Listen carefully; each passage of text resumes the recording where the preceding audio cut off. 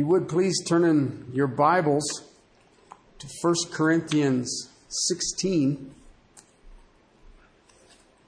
We are moving in to the home stretch. We're looking at verses 15 through 24. We'll have a word of prayer, and then we'll read our text.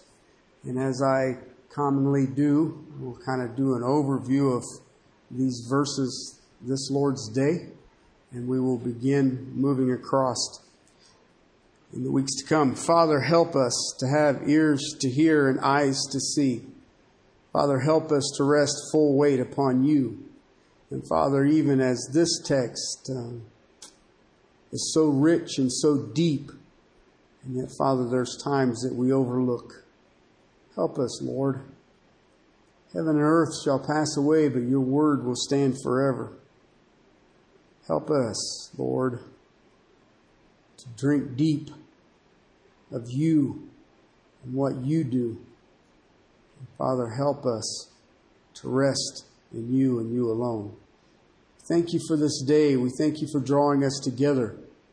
And Father, I ask now that you teach us, that you draw us, that you mold us, purify us, and use us as drink offerings poured out to the King of Kings and the Lord of Lords. In Christ's name, amen. Beginning in verse 15, 1 Corinthians chapter 16.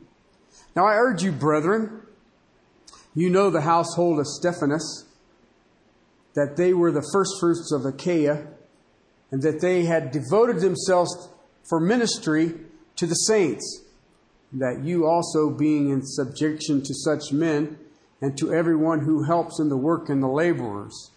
I rejoice over the coming of Stephanas and Fortunus and Achaia, because they have supplied what was lacking on your part. For they have refreshed my spirit and yours, therefore acknowledge such men.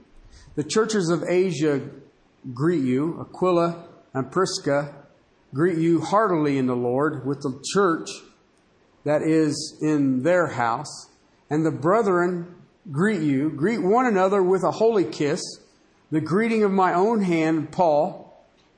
If anyone does not love the Lord, he is to be accursed. Maranatha. The grace of the Lord Jesus be with you. My love be with you all in Christ Jesus. Amen. We're about done, ain't we? And some of you are saying, we should have been done years ago. But anyway, this is a wondrous letter. And when we began this letter, the whole reason that I began 1 Corinthians was because I wanted to teach 2 Corinthians. And I believe August will make it 8 years, roughly, to set the stage for 2 Corinthians. Why? 2 Corinthians is ministry. But just as the Corinthians had a problem, so do we. Okay, and that problem is personal holiness. You cannot move into ministry with a lacking of personal holiness. And you will see this throughout the letter to the Corinthians, both sides, both letters, Corinthians. And yet it's a rebuke to the church and to individuals who would be in the church that they're missing the point. Most Christians want to serve. But the greatest issue, I believe, that is on the table right now is their personal holiness. Because you will be pruned, you will be fired at, you will be shot at, and you will be run through the refiner's fire. And if you're not aware of that, then I would suggest don't get involved. The church today has bought hook, line, and sinker that you buy ministers. And that's the way I want to phrase it. You will pay your money to have a group or a staff to, quote unquote, minister to you. I will tell you straight up, that is not biblical. There are men and women in the body of Christ who will make their living on the gospel. But the body of Christ is a dynamic organism, and it demands that all the people in the body of Christ serve. And then some of you will have speaking gifts, and others will have serving gifts. It is really quite that simple. You are supernaturally empowered for the service of the saints. The problem is, and the issue at hand is, personal holiness. And I watch people, and bless their hearts, they believe that they need to be in some kind of a Bible college, or they believe that they need to go to seminary, or they need to be in a certain study or a certain style of study, and they need this, and they need to do that, and I need to take in this much facts, and I need to know what dispensational theology is. I remember coming to the rude awakening, the difference between an Arminian and a Calvinist. And I thought, then what is the issue here? I mean, I can prove both of them biblically. What do you mean? And I had people ready to crucify me. I remember preaching a text out of 1 Peter chapter 1, verse 1 that says, you have been chosen by the foreknowledge of God. And when I got done preaching that text, I literally had people standing in the aisles to cuss me. And I thought, boy, isn't that a pleasant idea? Did I really miss that text that much? Then it dawned on me that there is a war here. Of course, that's when they said, we believe you are a pastor because you just walked into that completely blind. And I was like, you really want a blind pastor? But anyway, I share that because I believe that what we have in this text is the issue of the letter, is the issue of ministry, is the issue of personal holiness. And I believe it's summarized very quickly in this text. Let's be realistic. I entitled this, Love in the Fellowship. Okay? And I believe that this is a very rich text. And guess what? I will take my time in this text because this one message hangs together under one theme of this whole book.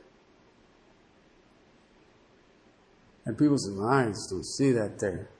When you look at this text in its overview, it's a bunch of admonishments, okay, a bunch of personal things, some personal instructions, a few, hi, how are you kind of things, and tell Bob I said, hey, and don't forget this person and all the rest of it. This text, 15 through 24, most people look at it what I call the begots. Okay, those genealogies that you see in the Bible, such and such begot, and such begot, such and such begot, and you sit there and you read it and you think, I'm truly encouraged by that. And as you conclude a letter, you will run into these sometimes in Paul's writings, and we just sort of, all right. And, I have been reading the 1 Corinthians every day for years now. And I will be honest with you, as I cruise through 1 Corinthians and reading it for years, this is one of those parts you dive, and I'm done. Amen. Right? Do you really pay that much attention to it? But I want to tell you something. I've been convicted of something. Do you understand that the Holy Spirit inspired this as much as He did John 3:16?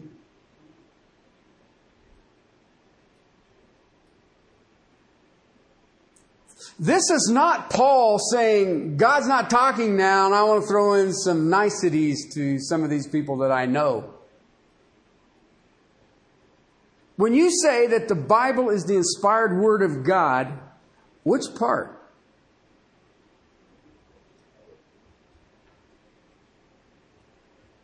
Do you understand that when you read verses 15 through 24, that you are looking at the revelation of God in its equal? And it's easy to kind of cruise through this thing and say, well, I don't understand what it is. Maybe you guys didn't struggle with it, but years ago, when I got my first real Bible, that's a long story. I'll explain it to you one of these days. But I got me a Bible, and it had the red letter in it, right? And how many years did I go through thinking that the red letter is the more important part? I know maybe you guys never stumbled into that, but I used to think that, well, if we just kept the red letter, we'd have a smaller book. And they kept telling me at that time, the people who were influencing my walk were, you need to read the Bible, we need to read the Bible. So when I read my Bible, I read the red letter. Why? It's more important. Isn't it more important? Now, maybe you guys never struggled with that. But what I have learned in the last few years, more than that, there's not any difference. Genesis to Revelations, it is the whole. And the whole is the Word of God. You'll hear people say, well, I'm focusing on the gospel. Okay. Do you know that the gospel is Genesis to Revelations? The word gospel is good news. Why? Good news. Genesis to Revelation is God breathed. It is God inspired. It is God revealing Himself to mankind. And I believe that this text is that important. Is that important? Okay, and now here's the reason why. Here's the reason, and I believe that most of us miss it. There's a bracket on this text. Okay? I watch for things like this. On both sides of this text, there's a statement. And I wonder if we really pay attention to it. It starts there in verse 14, and it says, let what? Let all that you do be done in love. What does verse 24 say?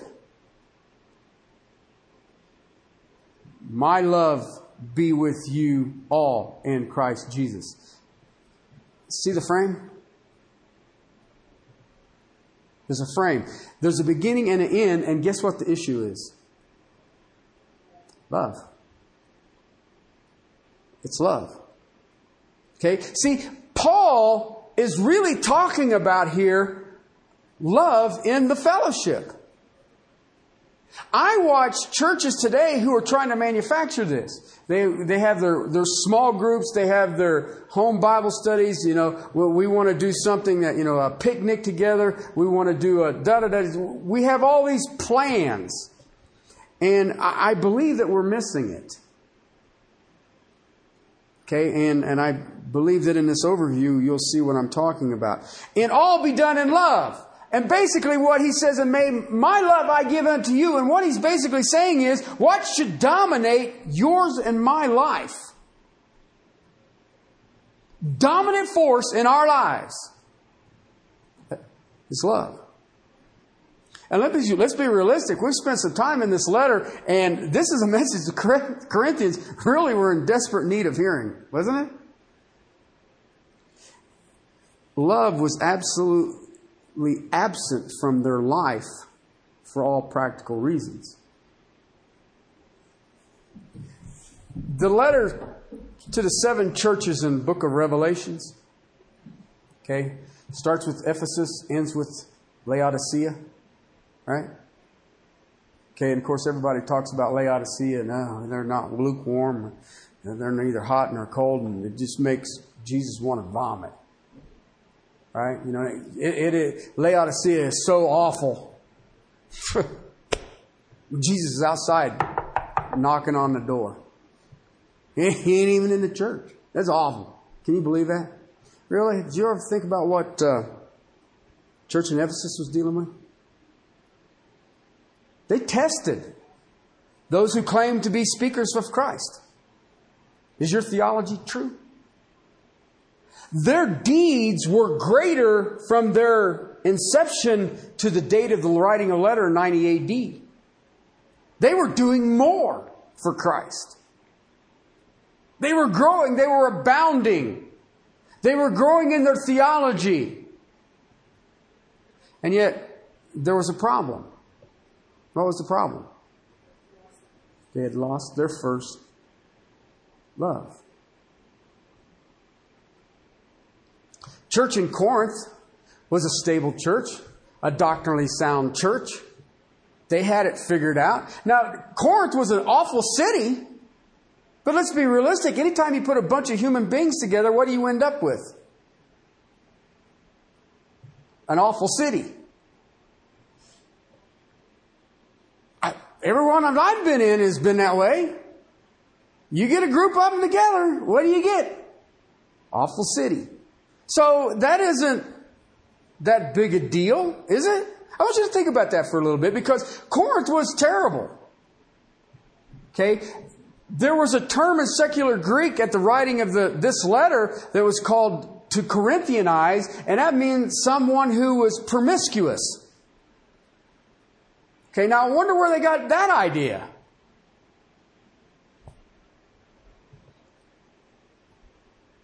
In fact, if you think about this, and you take this relationship that existed in the church in Corinth, love was all but absent. In fact, if you look at all of the problems from chapter 1 through chapter 15, they were basically a reflection of a lack of love. It was missing. There was discord in this church. There were schisms, disunity in this church. There was an intellectualism in this church. They wanted to identify with certain cliques, certain teachers. I'm more involved with this teacher or that teacher. I'm not going to go to this Sunday school class because such and such isn't teaching it. Or it's sort of like when the church finds out that the pastor will be gone, the church is gone. We have a guest speaker. Well, who would that be? Well, it's probably somebody from the church. I think I'm going fishing. But you see it today. It's all over the place. They were suing each other in the body of Christ. There was illicit sex in the body of Christ. There was marital problems in the body of Christ. They were literally, to use Lenski's term, stepping on the necks of the weaker brothers in this church. And there were other problems. And yet I can take every problem that was in this church. I mean, even the corruption and perversion of spiritual gifts was in this church. And all of these things are directly related to the absence of love. Love. Listen, that's why the high point of this letter is where? Chapter 13. And you know what's funny about chapter 13? That's the one we all want to use at our weddings. Isn't it? When you get the lovey-doveys are getting ready and they're blinking their eyes at each other and you think, boy, it's going downhill from here. But, they're all just especially, and they all want to read, love is long-suffering, love is patient, and love. And then you're sitting there going, that's the body of Christ we're talking about here, guys. It ain't got nothing to do with getting married. Okay? Paul describes the kind and what is love, that it should be, and how does it look manifested in the assembly. And you literally see him lay it out in 15 through 24. What does it look like? So when you look at this conclusion here, we have a tendency to run through it and say, these is just these are some buddies of his, and he's saying, hey, and how you doing, and greet each other with a holy kiss, and, Yahoo, and tell Stephanos that I said, hey. Okay, and that ain't what this text is dealing with, although that is included. So we shouldn't be surprised with a church that has such an absence of love that at the end of the letter, Paul reminds them, all things be done in love, and I will close with the example of it, because my love be with you. It's interesting. Don't you think it's interesting? I thought that was interesting. Well, maybe you guys all knew that and I just came aware of it. See, love is the real story of the book, of the letter. Paul is showing love, and he's working on correcting the absence of love in the Corinthian church. And you know what? I believe that this is part of the problem in the church today. See, he's closing on the very theme that corrects the whole situation in the Corinthian church. Why? Now, I want you to think about it, because 1 Corinthians sets up personal holiness and wants you to be the foundation of your personal holiness. Love. Love. See, if you're really honest, and you don't have to be a theologian, you don't have to be a Greek scholar, you don't have to know all of the nuances that are out there today. Love, without a question, should be the characteristic of the church. Now listen, I want to be real careful, because I don't want your definition of love. I don't want you to define it.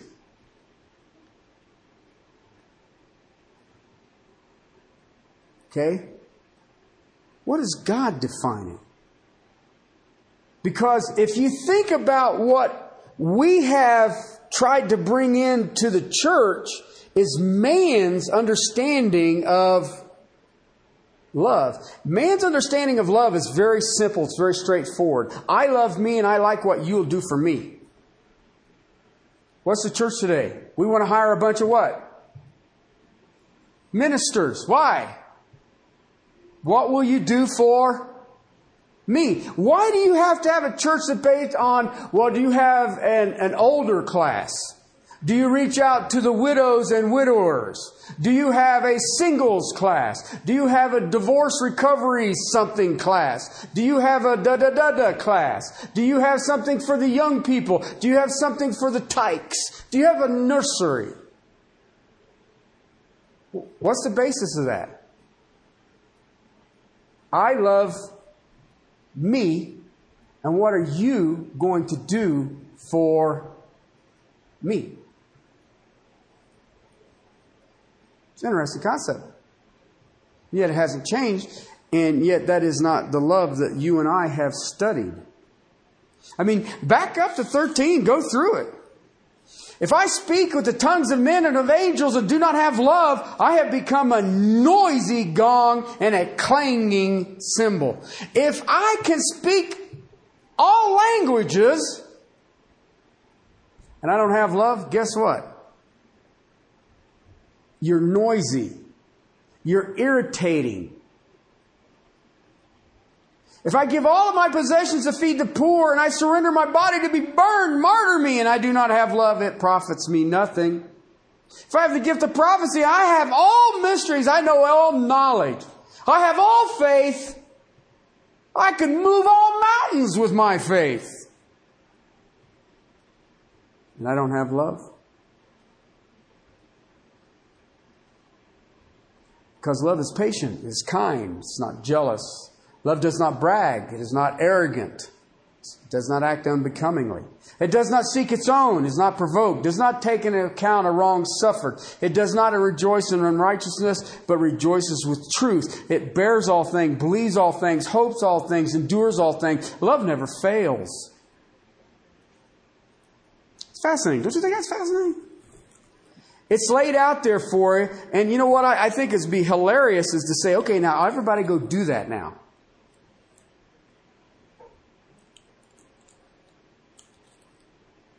Oh, yeah? Let me give you a letter to think about.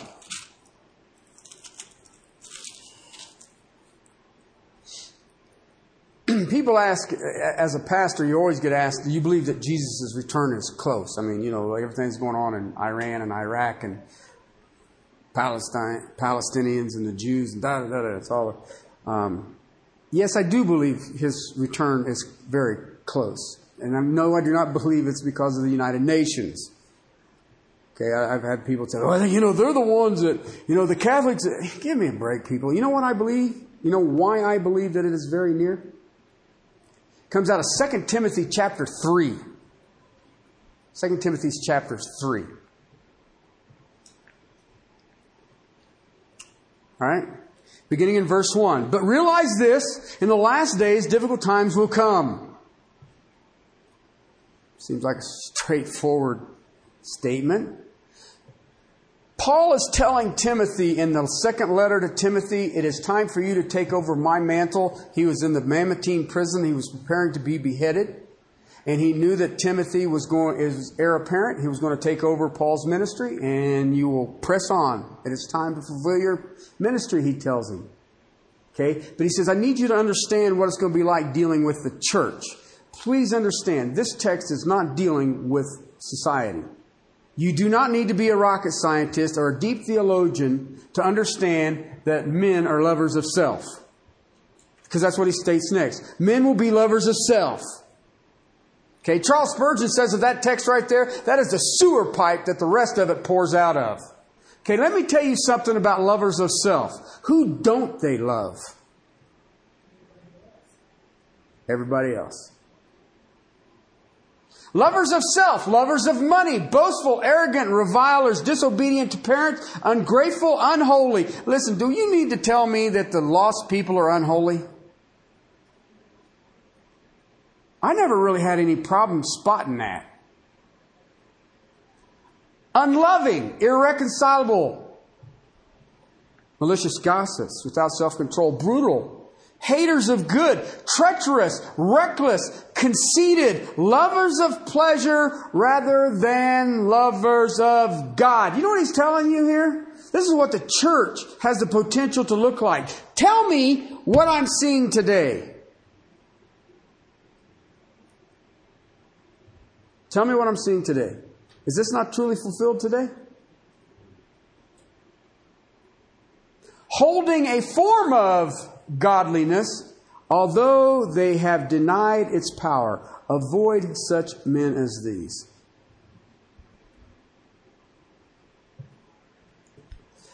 Do you know what causes a church to look like that?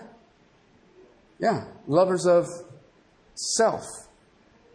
Okay, we went through chapter 13 in great detail. I showed it. I called it 15 facets of the diamond of God's love. And what does it look like? And it can be summarized in this statement. Considering others more important than yourself. Lovers of self don't fit in that boat. They don't fit in that boat. That health, wealth, and prosperity message that you hear cloaked as the gospel today fits the lovers of self mold. And we're eyeball deep in it. And everybody has embraced it. It's not a denominational thing. It is a church thing. So when you're dealing with personal holiness, what are you going to deal with first? Well, that's why they call it personal holiness. You don't have to worry about my holiness. Did you know that? As a pastor, I don't have to worry about your holiness either. Romans chapter 5 tells us that the love of God has been poured into our heart by the person of the Holy Spirit. So when I say that love is the characteristic of the church, then what you see in 2 Timothy 3 shows an aberrant move that will show difficult times coming in the last days. Listen, we're alive and well in this. I want to take you to another text, a wonderful church, a church that I pray that we will be in one of these days. 1 Thessalonians chapter 3, verses 12 and 13. 1 Thessalonians chapter 3, verses 12 and 13. This is a rock and roll church for me. If you want church growth, read 1 Thessalonians. Okay? And you only have to read the first three verses, or first three chapters, sorry. Because in chapter 4, he says, I want you to excel still more. I like that idea. All right. Here's what he says, coming at the conclusion before he deals with the issues that they had asked him about. Chapter 3. His passion in the end of chapter 3 is he wants to come and see them again. He was run out of town. They'd taken Jason hostage. Okay, he had gone into Berea about 50 miles away to the west of Thessalonica. He had gotten to Thessalonica and he was gotten to Berea and he thought, wow, I wonder what happened there. in Thessalonica. Next thing you know, a bunch of Jews from Thessalonica showed up in Berea and run him out of Berea. That's why he ends up down in Athens. All right? Here's what he says, verse 12. May the Lord cause you to increase and abound in. And then he says, I want you to be specific about it. For one another. See, it is hard to abound in love for one another if you love self. Did you know that? For all people, he says. Oh, wait. I want you to be in love for the body of Christ. And then I want you to be in love with who? For all people. Do you understand that they had taken Christians hostage and threatened to kill them if Paul and his group didn't leave town? And I want you to love them people. They've done archaeological digs in Thessalonica, and most houses in Thessalonica had no windows to the outside. You know why? It was dangerous. It was a port city. It was a military base, and the major highway from Italy and Greece had to go through Thessalonica to get to the Middle East or Asia. So it had an interstate system. Had a military base, a Roman garrison, and a port. Things haven't changed. They haven't changed. They really haven't. And they had stuff that was etched on their walls that you and I would classify as pornographic. And it was normal advertising. And yet Paul says, I want you to love all them people. I want you to love all them people. And look what he says next. Just as we also do for you, so that he may establish your hearts without blame in holiness. Did you see what he just said? How will your heart be established without blame?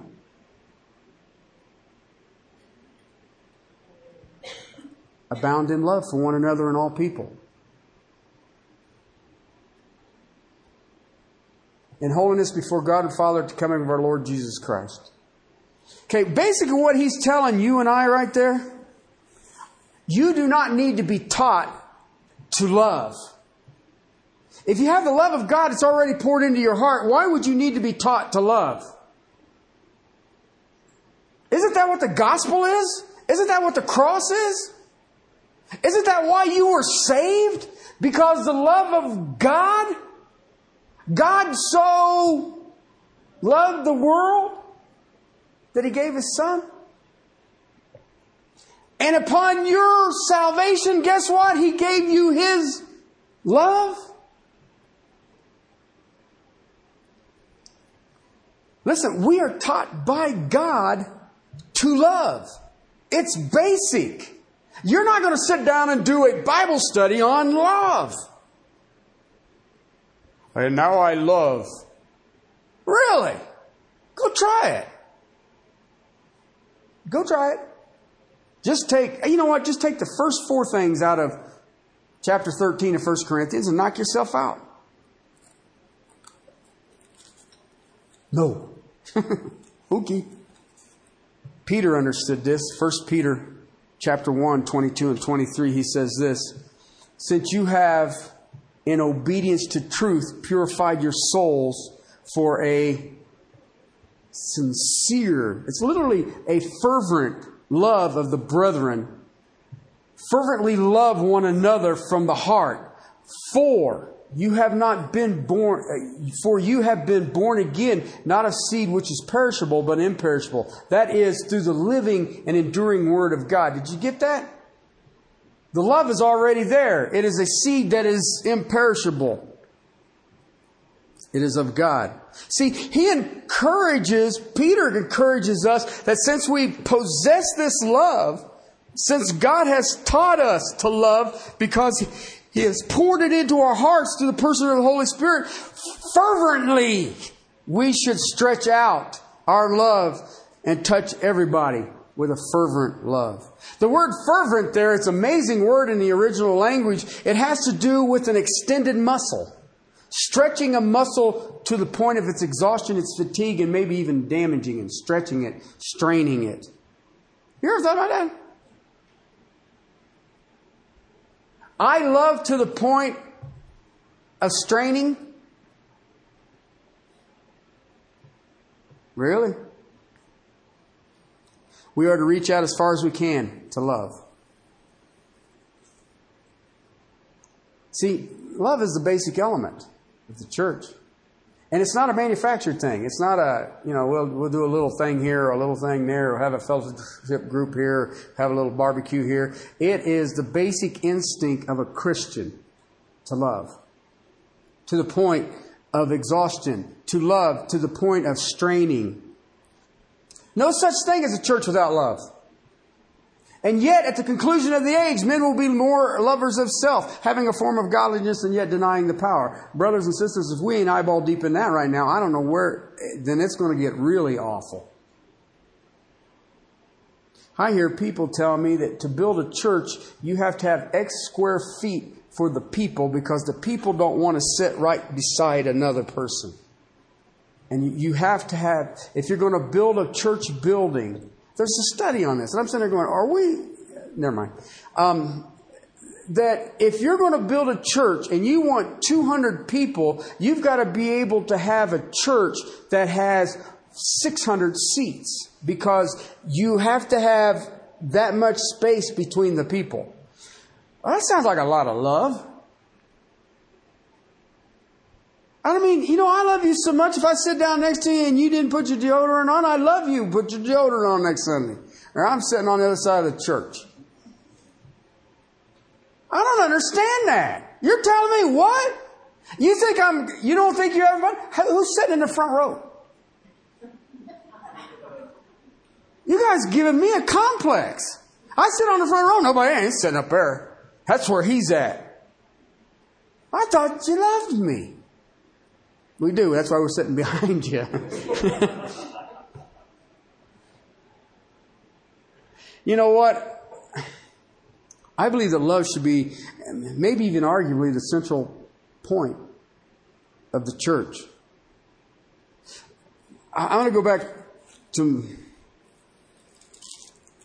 the church in Thessalonica. Chapter 1. Paul loved this church, and he really wasn't there that long. I mean, if you really expand it out, some people try to say he was only there for 3 Sabbaths. I don't believe that's true. I believe he was there. My calculations I came up with were about 3 months. Okay, so he wasn't really there that long. In verse 2, he says, we give thanks to God for all of you, making mention to you in our prayers, constantly bearing in mind your work of faith, your labor of love, your steadfast hope in the Lord Jesus Christ, knowing, brethren, beloved of God, His choice of you. How does He know that these people were even saved if He was there only 3 months? Well, it was easy. They had a labor of love, they had a work of faith, and a steadfast hope in the Lord Jesus Christ. I don't know what their radio program was. I don't know if their pastor wrote any books. I don't know how their church building program was going on or the stewardship thing. But I can tell you this. In Thessalonica, Saloniki, or whatever you want to look at it through the course of history, there's always been an evangelical presence in that city. Always. There's never been a time that there hasn't been a Protestant evangelical preaching church in Thessalonica. To this day, there is an amazing church in Thessalonica. How great was this? You became imitators of us and of the Lord's, having received the word with much tribulation. Much tribulation? They were hauling the saints off, threatening to kill them. That'd be much tribulation. That you became an example to all the believers in Macedonia and Achaia. That's the Greek peninsula. And the word of the Lord has sounded forth from you, not only in Macedonia and Achaia, but also in every place. And faith toward God has gone forth. And we have need to say anything. Why? You're doing it. I was there for 3 months max, and you're doing it.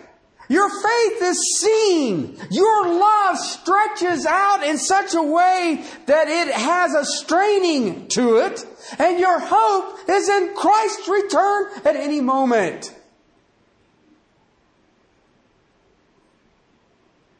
The whole Greek peninsula. It must have been a radio broadcast, you think?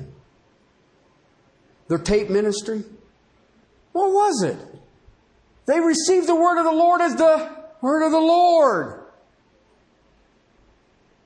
And they had a love. In this text that you're looking at, back in 1 Corinthians 16, Paul sets on the boundaries love. Love is on both sides. Let all that you do be done in love. May my love be with you all in Christ Jesus. Amen. And then in the middle is about how this love works. That's what your outline is. See, if you love, you evangelize. If you love, you will serve. If you love, you are in submission. If you love, you seek the companionship. If you love, you have respect for those who are evangelizing, serving in submission and companions. If you love, you are hospitable, meaning that you are open to anybody coming with you anytime. If you love, you are affectionate. If you love, you will close out with, my love be with you all in Christ Jesus. Amen. All these greetings, all that is here, they all have to do with love. That's the basic idea. And how does that love act? Do you understand that love is not static? Did you know that? Love isn't this, gosh, I love you. I already showed it to you when we went through chapter 13, right? Love is a verb. It is seen. It is not said. Okay? It's like when our kids, you punish your kids.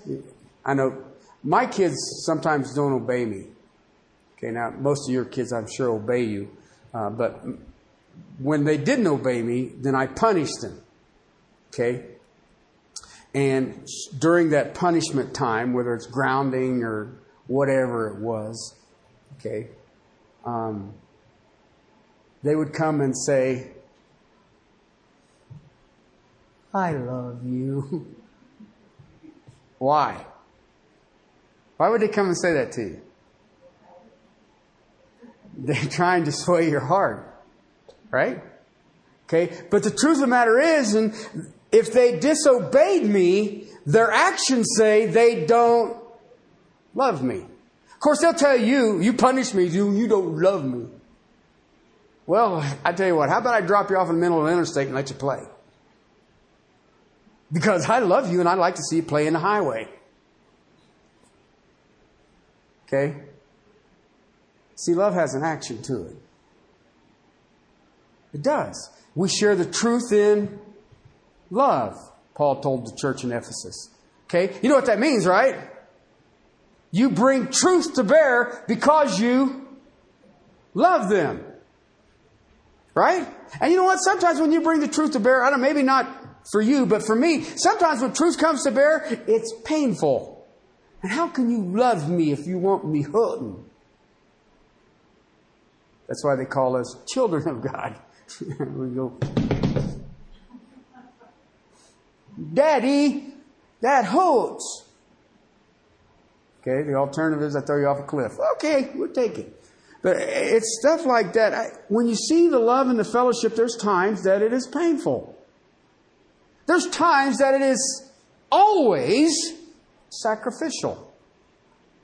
But when you think about your service to the Lord, when you think about your sacrifice to the Lord, understand this, you haven't been hung from a cross.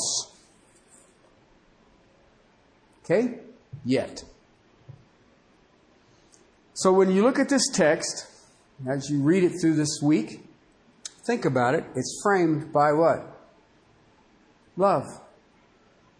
Okay? And in the framing of love, the center of it is the action that love takes place in the body of Christ. Okay? It's our overview. Let's pray. Father, thank you for your word. Thank you for your love that you've poured in our hearts to the person of the Holy Spirit. And Father, thank you for my brother Paul. Father, I was drawn back today to the letter to the Thessalonians, and Lord, I just overwhelmed at times. Father, we who are called by your name, understand at the conclusion of the age, difficult times, and it will be a lack of love. Father, let us not be guilty of that. Father, let us love.